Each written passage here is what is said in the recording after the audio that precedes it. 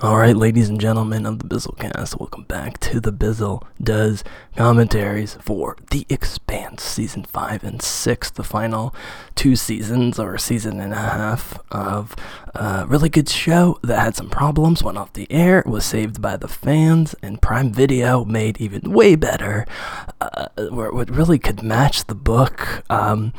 The books, which are, when the books are hitting, are among the great sci-fi works ever, with like Dune and Foundation and stuff, and I don't say that lightly. Book 5 is my favorite, and so Season 5, especially with the Prime Video reclamation, and improvement on all levels of the show, had me very excited, but also nervous that, it would be too loyal or not loyal enough. Turns out it's maybe a little bit too loyal, but they do a phenomenal job on this season, and all the major character and plot beats mostly are here and mostly hit, even if they're scrambled around and changed around a little bit. So I mostly want to just get into the commentary. So what you want to do is get your Prime Video files to episode 2 of season 5 of The Expanse, Churn. Get past that sort of early, Amazon commercial or whatever. Get to the main Expanse file. It's 52 minutes, 21 seconds. Get your marker back to 0 hours, 0 minutes, and 0 seconds. And make sure it's buffered and so forth. I'm going to count from 3 to 2 to 1. I'm going to say go. When I say go, you should hit play. I'm going to count to 5, 6, 7 to see that we're mostly aligned in terms of the time signatures. And we'll get right into the recap in this great episode, which I assume is mostly about Amos coming back to Earth, which, just really quickly, and we'll revisit this if that's true in the episode, that it's mostly him, as horrific as the situation gets, and as bizarre as it is that he, quote-unquote, saves or frees Clarissa Vow, and they become soulmates, and buddies fighting together and so forth. For all of the terrible, horrible things that happen while he's there, mostly to him and to the people around him, it's actually in terms of his initial decision to go to take care of business of the woman who raised him, the least dumb, let's go back to my past and solve things, ideas of him, Naomi, and Alex. Alex, luckily, it's just embarrassing.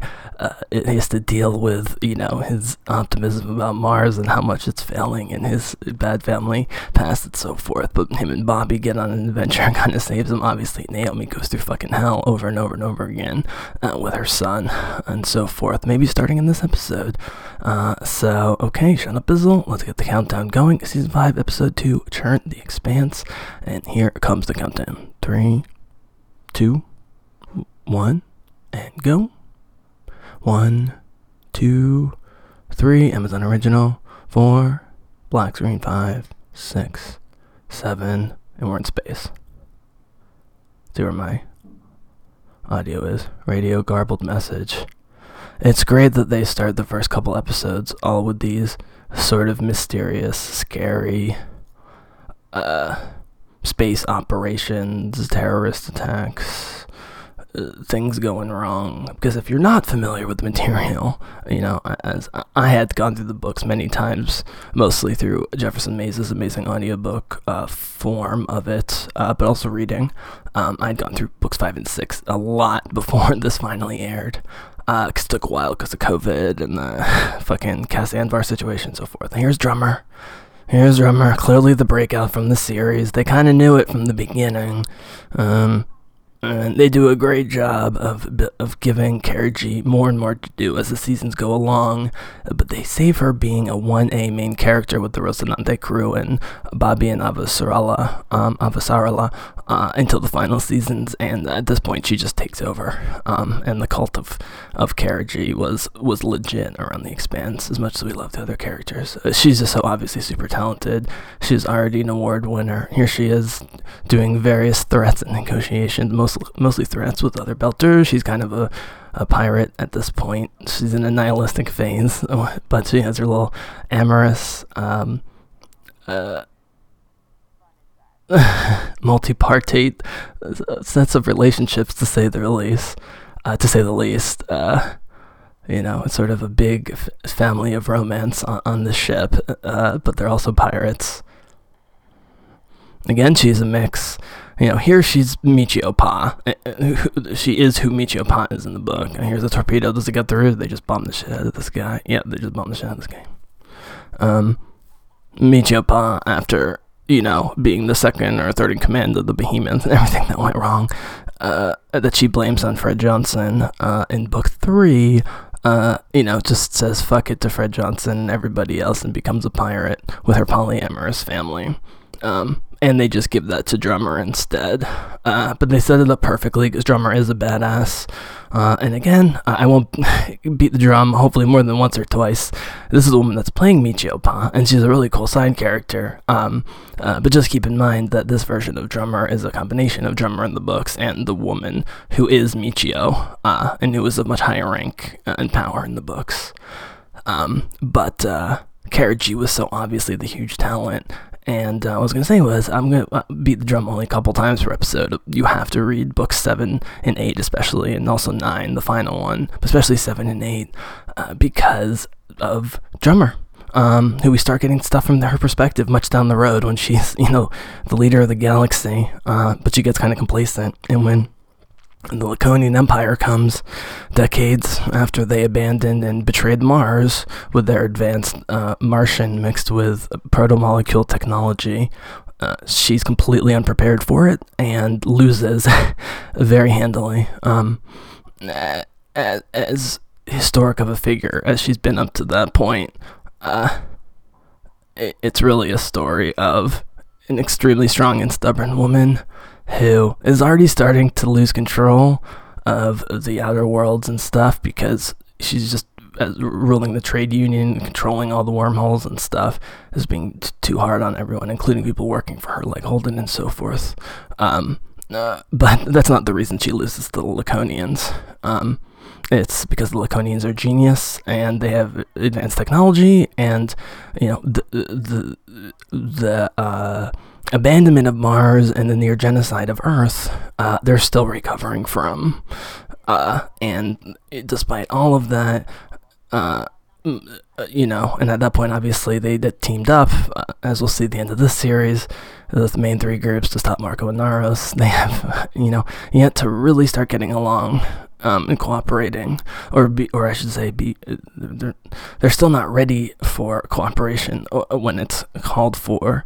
Now, with a much worse situation than Marco, because the Laconians are a legit galaxy-dominating force with extremely advanced technology that they should not have from the proto-molecule. Backfires on them eventually, and their leaders, but initially it's total massacre.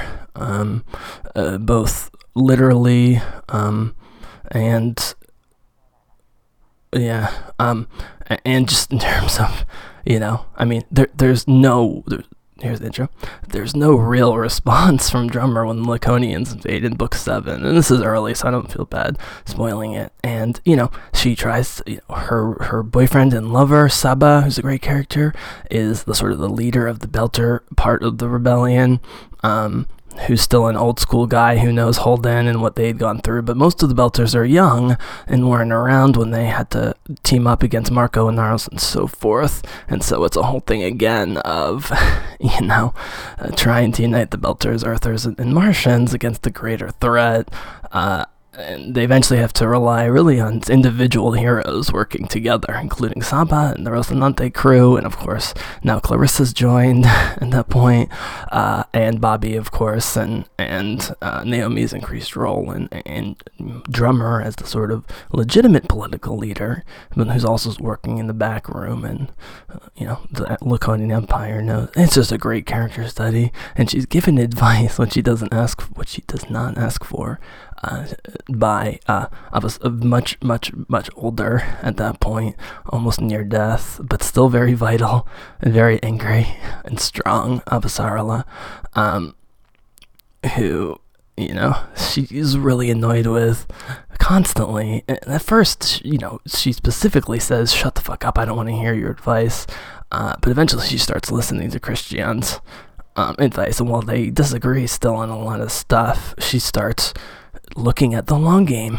And one of the things I talk about that's great about Avasarala's character, I apologize, I say Avasarala, Christian's character, played by Shohreh Aghdashloo, is, even when she ends up almost dying or her cause being wrecked, like her first appearance in Caliban's War, Book 2, and really throughout the various seasons at times by politicians.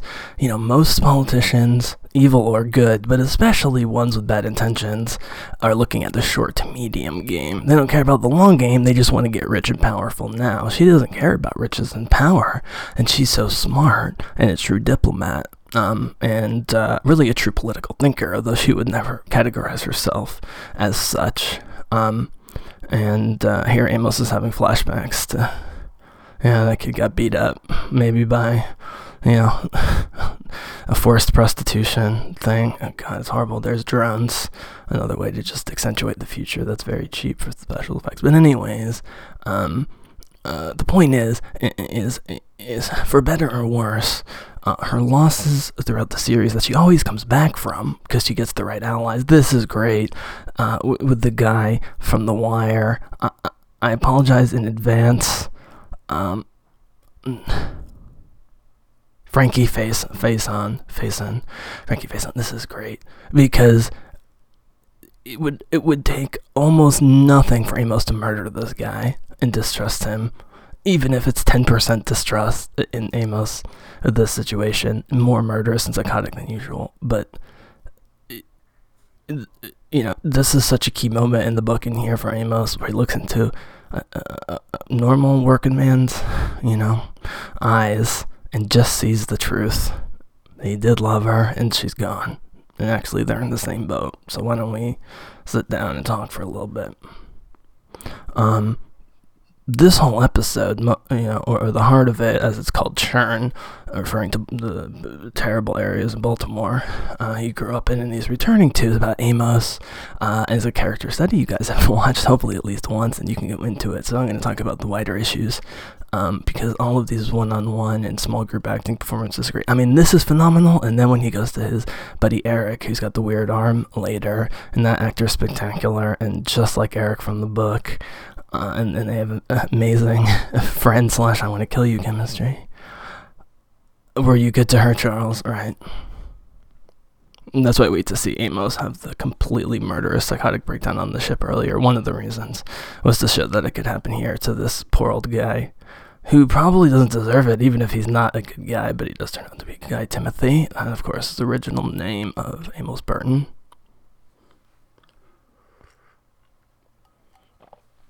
Now I'm lost in the drama. Frankie Faison does such a good job. He's such a weak, ineffectual, eager to please, small-minded, small-vision thinker as the head of the police. You feel bad when he's replaced because his number 2, who looks like Hank from Breaking Bad, I always forget the guy's name, the white guy who is Frankie Faison's number 2 in The Wire, who takes over, is actually even more of a phony baloney than Frankie Faison's character as the commissioner. But he's just, like so many of the Wire actors, especially the African American ones, which was most of the important cast, are just consummate, from the youngins all the way up through the older guys, like Frankie here. But speaking of short-term thinking, his character in The Wire, as I was saying, Christian's greatest strength, but also the reason she would often lose, at least in the short term, and be threatened, almost die, or, lose her position before she gets it back, is because she was neglecting the people who were thinking short to medium term, who again are mostly opportunists and mostly not great guys, but even okay politicians who are just about their career. Maybe they hold decent ideals, but a lot of them are still just thinking about, 2 years election or 6 years is the next election, and I'm just going to concentrate on the, short term of staying in politics because, power breeds power, but, power is also going to want to maintain power even while others are trying to replace it. Christian always sees the long game, and so she really tries to hammer home during the Laconian conflict without spoiling too much in her conversations with Drummer, where she's so honest that they end up cursing out each other constantly. You know, 'cause such tough personalities, stubborn, strong-minded to say the least. But she's trying to get Commissioner Drummer, or President, I guess she's called President of the trade union at that point, President Drummer, who seems completely out of options. She's completely outgunned. She really doesn't have a fleet or anything to go up against the Laconians, who are so much more powerful and have taken over the main station, Medina, and can now control the slow zone and therefore control, the 1,000 systems that people have colonized and are well on their way to forcing or pressuring most of those systems leaders to be part of the Laconian Empire, or at least, give up their arms or any attempt of rebellion. And it's just a great character study of Drummer, where she remains just as smart and just as tough and just as kind of cool as a character as Cara G portrays her here. But, while she becomes almost like the Jesus figure in saving the system against the Marco threat, by compromising with Christian and the Arthurs, and crossing the line where no one else would, including people like Fred Johnson, who she's supposedly more extreme than, but she realizes how bad the situation really is. In another, another universe, and a slightly different timeline, Drummer would have gone down as a legendary historic leader, who led her people into the next, not just her people, but all of humanity, as the connection between what's left of the solar system and the 1,000 worlds that have been settled, or whatever it is, the hundreds of worlds, through the wormholes in the protomolecule created slow zone. But instead, she gets apathetic and completely unprepared for the Laconian invasion. And it's a sad end for Drummer. We don't actually hear how she dies or when it happens. But she's basically, sorry for the lingo, but she's basically castrated politically by the end of it all. And James Holden, who's a political prisoner for an extended period on Laconia, he sort of gives himself up during a mission so that the mission can succeed. And it does succeed big time. It starts to change the course of the war slightly towards the good guys, but Holden has to be the distraction. And he gives himself up and becomes a political prisoner who's held and tortured, and they try and, propagandize him, and he tries to propagandize the Laconians right back on their, dictatorial, autocratic bullshit, and hypocrisy. As I mentioned in the last episode, he even maneuvers getting Elvie Okoye, the awesome, beautiful, brilliant scientist from season 4, in deep to the scientific and political hierarchy of the Laconians, because she's one of the only, and again, typical Holden fashion, he gets what he wants, but it's also based on reality, which is she's one of the only people who's experienced, but also mentally and intellectually can handle the experience and the knowledge of what they know of the Builders and what they experience, he and her experience of the Builders, in book / season 4, on New Terra. Actually, she experienced more than he did while he was having his visions with Miller. The subtle changes on the face of the woman, of Bayo Watson, who plays Sakai, with a gender change, but that works great because this actress is so good. Here's Monica. She has such exaggerated features with those big eyes and her big lips, high cheekbones. She's beautiful. She's gorgeous, but she does have something sort of alien and weird looking, and she's always right up in his face. As I didn't get through the last episode, their initial meetings where she's sort of screaming / flirting with him and the crew in season 3 during the Behemoth thing, and the Clarissa Mao conspiracy. Stephen Strait says he was scared shitless. As big as he is, as tiny as she is, she's so intense, and just immediately got up in his grill. And he immediately, after like the first or second take, went over to the writers, maybe Ty Frank and Daniel Abraham, the original authors, James Corey, and we're just like, dude, this woman's great, but she's scaring the shit out of me. She's just that intense. Just similar to Katie Sackhoff. Katie Sackhoff is so full of love and life and energy in real life, and you get the feeling that Anna. You get the feeling that Anna Hopkins, who plays Monica Stewart, is very much like that, and so channels it as just a super uber intense, attractive but scary in her intensity type character. Yes, she's a journalist and Starbucks a hotshot pilot, but their overall roles and contributions, just as actresses, in adding just a constant jolt and burst of energy anytime things start to feel like they're dragging or by the numbers, is huge. And I want to say that the fact that she gets kidnapped so brazenly and that Fred Johnson puts together so quickly that there's major terrorist shit happening behind his back. He has to shut down the station, and then the sort of zero-G cargo bay look searching for her. It's so tense and exciting and well written in the book, and they nail it in the series. And in the book, on first reading, especially if you haven't gone through the entire series numerous times, here's where Bobby is sort of almost killed by the High Martian secret traitor conspiracy group or whatever, the Rogue Martians, Duarte, the future Laconian Empire folks, and he comes in, and he almost gets killed too, but the cops come and they get patched up, and that's when they take the Razorback out into space and start investigating stuff, and they start actually force the Marco Belters to start the war. They accidentally put pressure on the Belters working for Marco with their stolen Martian ships to go to war earlier than they were planning, because they're discovered before they were prepared to be discovered. But as we're seeing with Holden and Fred on the station, there's a very brazen kidnapping of Monica and then other weird stuff going on the station.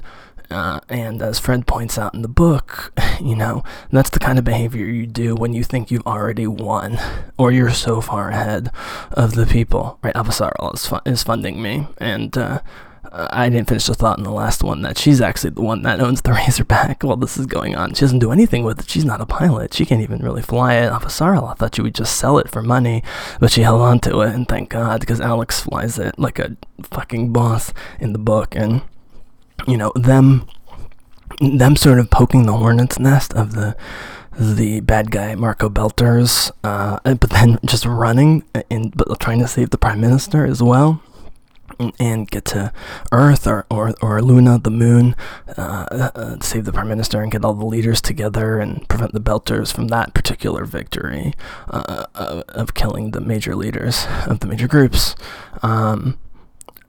It is such a highlight of that book in that series. But it's obvious after the end of how they set it up in season 4 that she's working for Avasarala as she's always wanted to. And, Avasarala just loves Bobby, loves her balls, and, the fact that she's scared of Bobby, but Bobby's on her side. And as Bobby says, in the books, it'll never come between Mars and Christian, because Christian knows, because Christian doesn't like losing, meaning Bobby would actually choose, like Alex, who's a Martian patriot despite everything. She remains a Martian patriot, but also she doesn't think that being a Martian patriot should contradict, helping, assisting in most of Christian Avasarala's, plans, or they shouldn't have to, at least. It shouldn't come to that, but Christian doesn't like to lose, and she doesn't want to lose Bobby.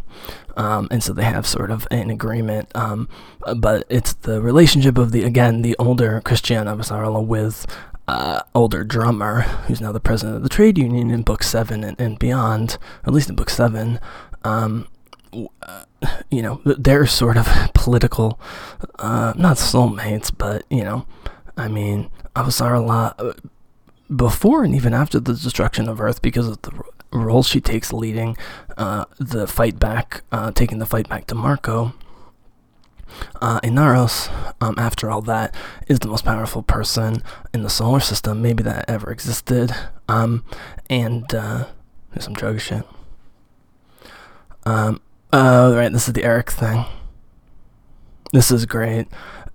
And not only does the guy sort of talk and act like the Eric in the book, which is so memorable, but like the tension of like, oh, we're old buddies, but like, you know, Amos is ready to murder anytime, and Eric's got like 9 different plans about how to murder Amos before he gets a chance, and is testing him, you know, by leaving his gun out and stuff. I mean, it's just so tense between the two of them, which makes their teaming up post-apocalypse being initiated once he frees Clarissa Mao. I mean, once you got Clarissa Mao and Eric's whole fucking group of thugs and soldiers and so forth, I mean, they really are. And if they knew Amos's true past, I mean, they all should be in prison. But it turns out that Clarissa Mao has a big role helping the good guys as part of her redemption. And Eric actually goes out to one of the 1,000 new systems. And you can read it in, I believe, Oberon is the short story. They've done many short story books exploring this, but I believe Oberon is the one that explores Eric and Eric's people going out to Oberon in one of the systems and some of the crazy shit that happens there. But anyways, it would have been good enough, you know, because there is the big time jump between 6 and 7, and the Rocinante crew is young enough, even now, that after a multi-decade time jump with anti-aging stuff, you know, they might be 50, 60, 70, but in their universe where people lived 120, 130, are still young enough to be doing, you know, Han Solo things, Firefly things. Here she is. God, Anna is so good as Monica. And again, I can't stress enough how much, how exciting, intense, and scary that whole thing is with her almost suffocating from lack of air, and the rescue of her using both technology and just instincts and brains. And here's Alex starting to try and be slick and get information about what's going on in the Martian hierarchy. You know, in the book, he's immediately courted by a woman, and they go on a date, and he figures out later, I think, that she's just spying on him. Or maybe he has a sense right away. Here, being a TV show and so much going on, you know, again, for people not reading the book, they have her sort of talk to, I don't know if this is Duarte. I don't think this is Duarte. It's one of Duarte's main admirals, or, you know, other rogue, who become one of the leaders of the Rogue Martians, teaching this course here or whatever. And, you know, he's like, you know, watch him, like, keep an eye on him, blah, blah, blah, you know.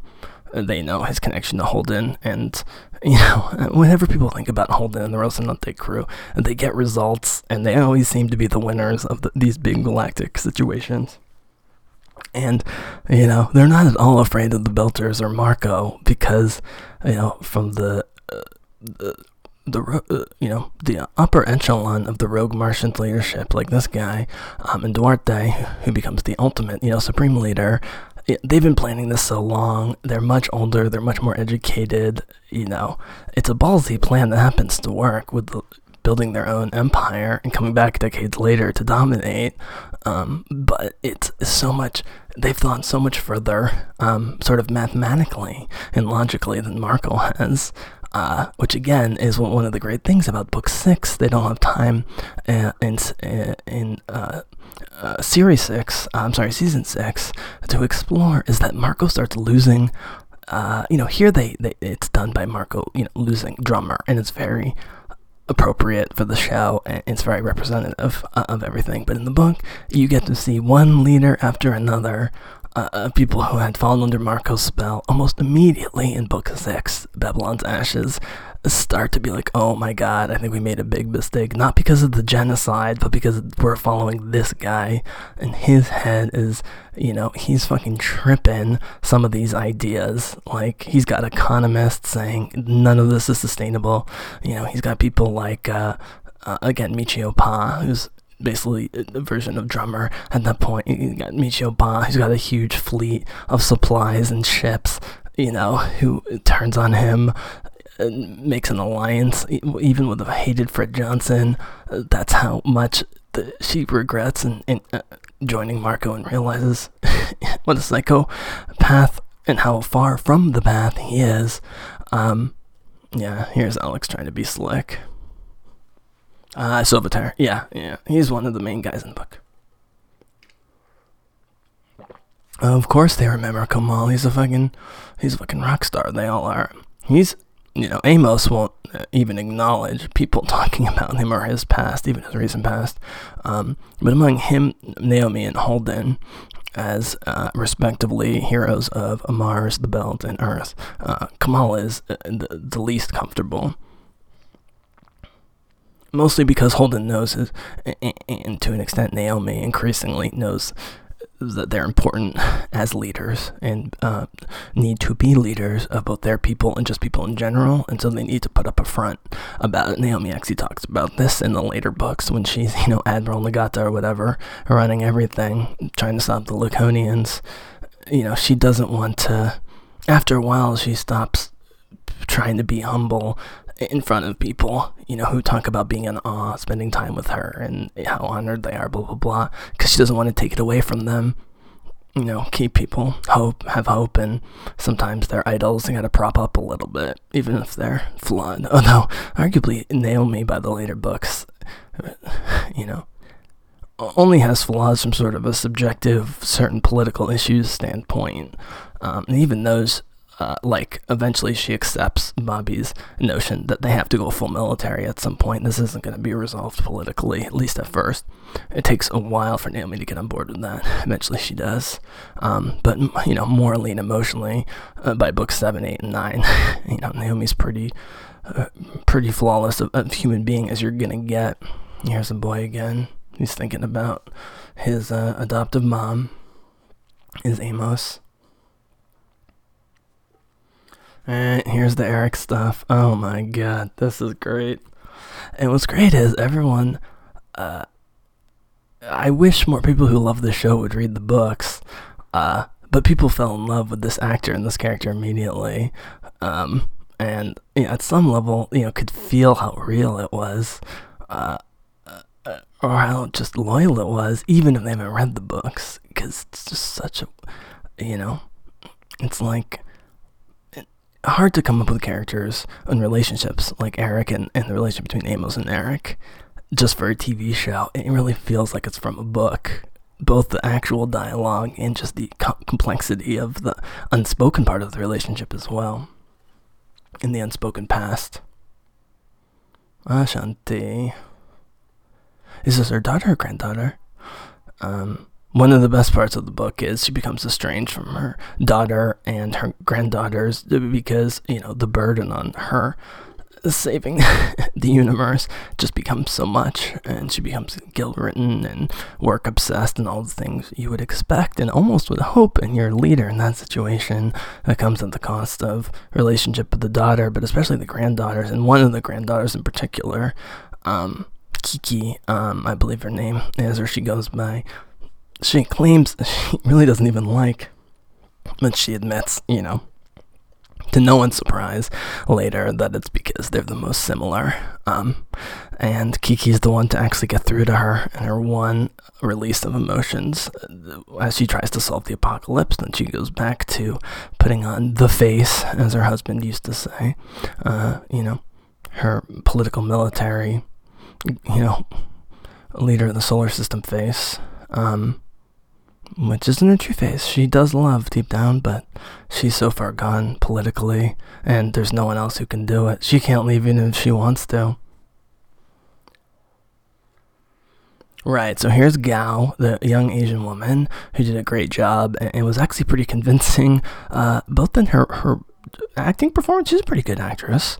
She's young, this is some great experience for that young actress, but her political platform and the way she in season 4 she goes after Cristiano Avasarala as they compete to be the Secretary General, she does a great job politically. It's very convincing in a political environment. Forget this is 300 years in the future and in space. It feels like something that we would see between, a strong Democrat and a strong Republican, or even two strong Democrats going at it in this day and age. She is opportunistic and she does take cheap shots, but Christian can't hold it against her. She's the queen of cheap shots. And this feels like this lasts forever.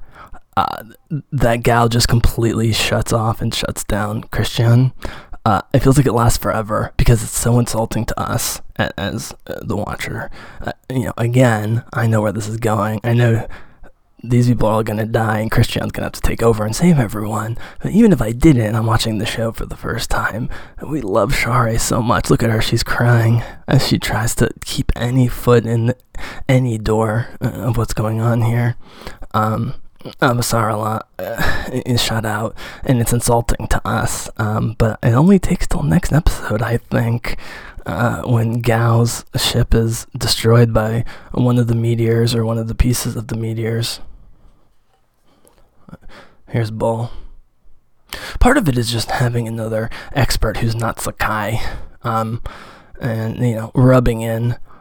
Fred Johnson does go completely native in terms of being an earther who starts seeing himself as a belter, whatever belters think, and always takes the belter side and everything. Obviously, he's become their political leader, and is their most effective political leader. But the fact that you'd have someone like Bull who claims to hate the skinnies, who claims to hate the belters, but still out there because of loyalty to Fred as an earther, in principle is a cool sidekick to have, because his skewed anti-belter position is given some credence, because of all the time he spent there, and he's not as dumb as he's acting, obviously.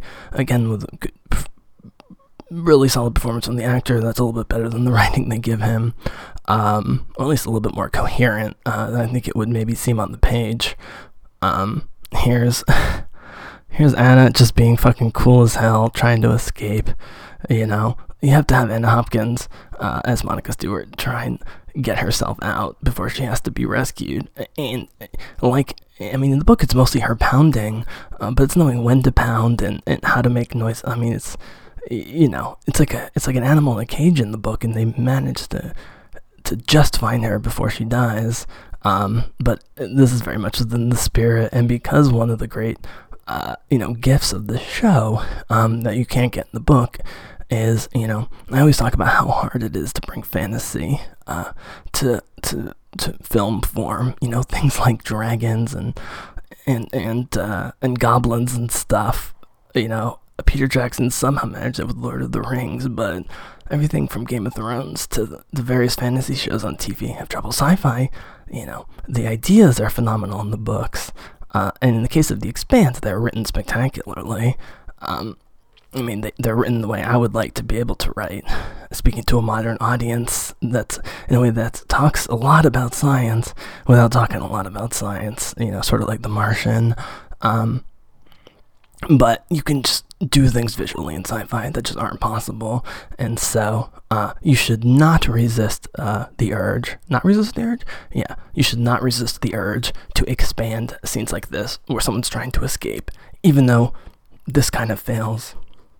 It buys her time and helps them track her, so it doesn't fail in that sense. She doesn't totally free herself, but it's more than we get in the book, where we just sort of hear, what was going on in there before she passed out and they saved her. Don't resist the urge to expand those scenes, both to make our characters cooler and more heroic, but also to get this, to science the shit out of stuff, to get the scientific process on screen, but in such an exciting, scenario, nested within an even much larger, exciting but increasingly tense scenario. Again, I can't stress enough the Fred Johnson portrayal by Chad Coleman. I mean, I never don't think of him when I'm seeing Fred Coleman in the book, or even Jefferson Mays's. I mean, Jefferson Mays specifically has Fred Johnson talk like a black guy that doesn't have a particularly thick accent any which way, but is definitely a black guy. They never mention that he's a black guy. There's no reason to. You just know it. But it's great that we have Chad Coleman in the series.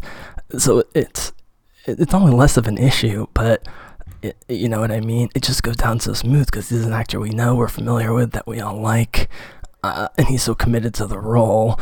Then you go back to the book, or you go to the book for the first time, and you're like, oh yeah, like Chad Coleman's gonna be my Fred Johnson in my brain while I read this. Maybe not all the characters are, but he definitely is.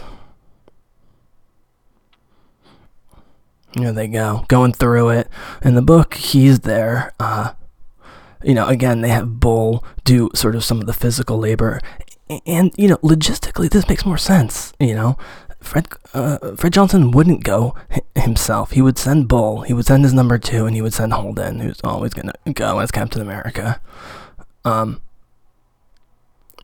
And he'd be monitoring on the screen. Of course, the reason he doesn't do that in the book is because he doesn't have a Bull at that point, because Bull sacrifices in book 3. He only has Holden. And that's one of the great plot and character points, is having to admit to Holden that, as much as he doesn't like him at times, he's the only guy he trusts right now, including people he's like grown up with, over many years in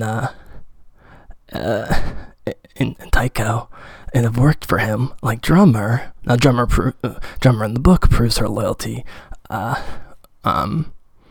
at least I should say, proves that, she's never had a disloyal thought in her life, proves it to him very quickly and becomes his number 2 that he needs so badly. But at this point in the book, it's just him and Holden, so he has to physically go with Holden as they try and save Monica.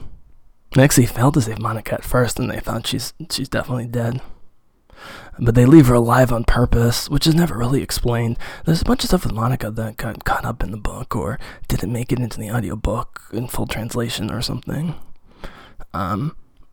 With Monica, but she's such a force of nature and such a perfect, necessary addition that, jumps off the screen even more than she jumps off the page with Anna's performance.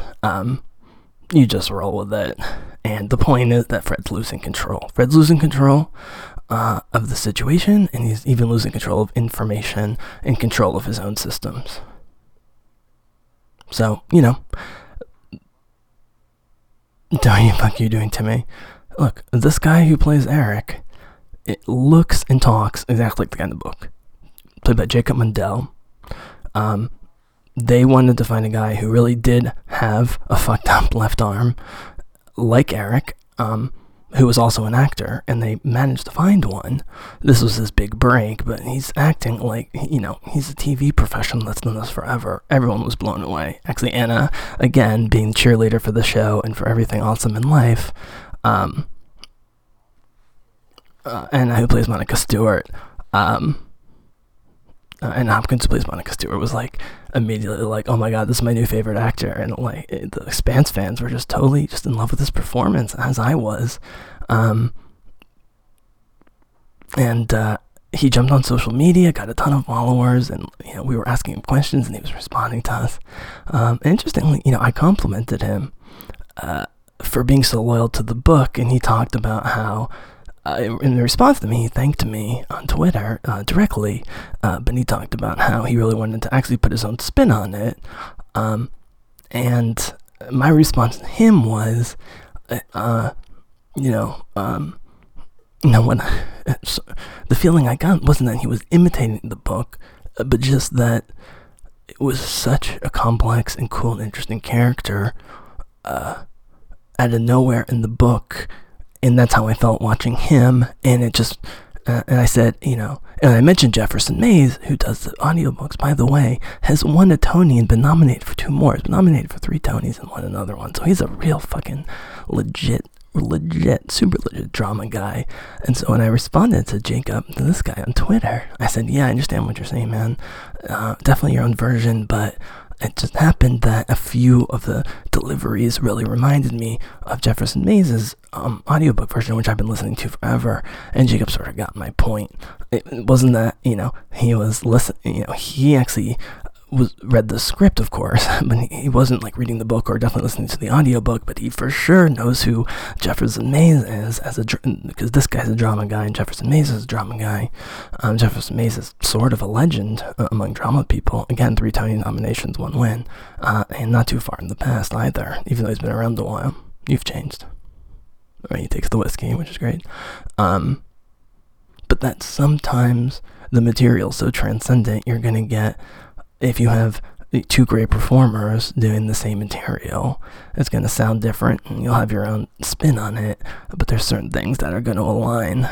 And I talked about it being synergistic. It wasn't that it was a repeat of what I loved about Jefferson Mays, but there was a synergy, the performance where the character's complexity is expanding, but it feels in parallel and in simpatico in the different versions, even while we get different takes. Anyway, he's awesome. I hope he's getting more roles. Like I said, they didn't want to just give a guy a CGI arm, because it's an important part of his personality and his character, even though they don't talk about it directly. And thank God they found Jacob. I've got a lot to lose. Like in the book, in the show, you think this is just another person from the past he's meeting along the way as we see each of the characters. But like with Naomi, where she thinks she's done with a bunch of her past associations, only to be imprisoned by them, essentially, in the escape from Clarissa Mao's jail, and then attempted escape off of Earth after the meteor strikes. They have to team up with Jacob, and they need his guns, but Jacob needs Amos's connections once they're off, and that then makes an already cool character. If it was just that scene, Eric would have been such a cool, interesting part of Amos's past, in just that whole environment and ecology of the churn in Baltimore. But the fact that he assesses after the meteors hit that now the churn, it might have been shitty before, but he had a place of power, clearly, and money. Now that means nothing. Yep, they save her right as she's dying, just like in the book. But it's all about the performances, and God, did they shoot this so good. This was extremely hard to shoot, everything, because, she's in 0G in all of these scenes on the float, but they're pushing her around in all different directions. She has to be trying to force doors open, so her legs are dangling back. And they're spinning the camera, even while they're spinning the actors and actresses. They hit her with adrenaline. God. Can't say enough about Anna Hopkins. She's awesome. Totally my kind of woman as well, but definitely my kind of actress. Just so much energy that, and yet, like with the noodles thing, and the way her face changed to happiness when she could just eat Holden's noodles, can still do these little subtle things that are so, comedically entertaining, but subtle, even while being broad and hypermanic and over-energetic at times. Just so talented. As Monica Stewart, even though they give her way more screen time and they keep her around way longer, and what I'm going to call a corrective to the book, they should have kept her around longer in the book. She's sort of out of it by mid-book 5, and that's it, other than doing some reports to try and help the cause, kind of propaganda-wise, mostly as it goes along. When they have to team up with the moderate Belters against Marco. Here's the joke that doesn't land, I think, about the Martians and Belters and Earthers in the bar. None of this really works.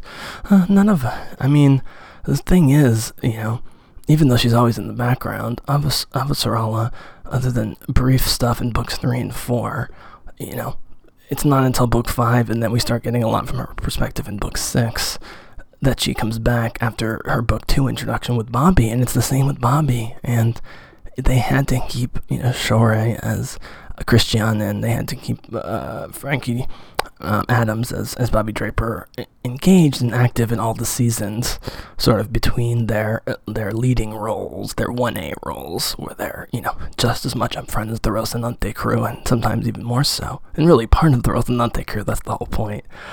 She claims to hate them, but she always, if she has the choice, goes on the Rocinante over like big diplomatic ships, and she loves them. She loves the little rogues. She just needs to like they're her kids or grandkids, make sure they're not getting into too much trouble in her purview.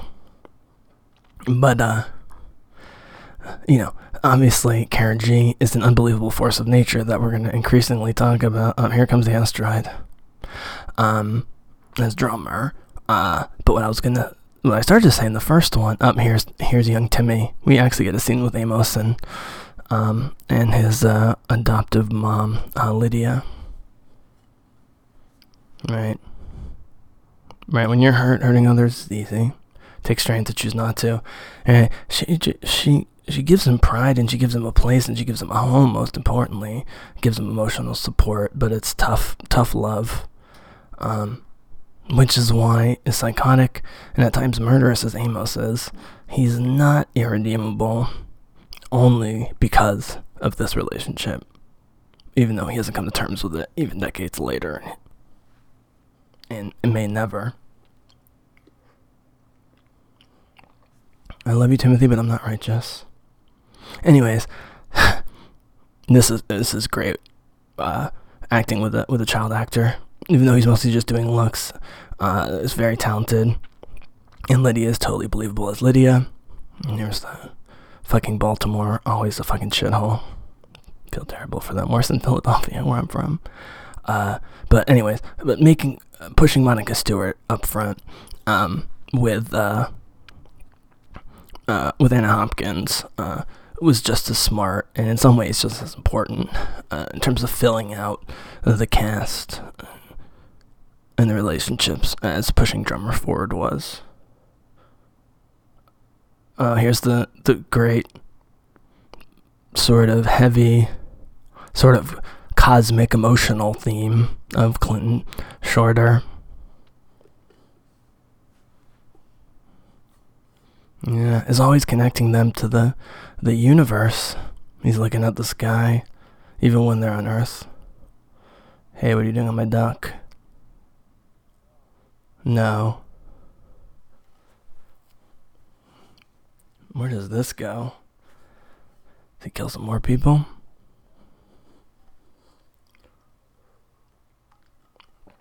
No one doesn't like Drummer. It's possible some people are annoyed by the intensity and seeming shoehornedness, and they do just leave. And yeah, he was expecting a fight.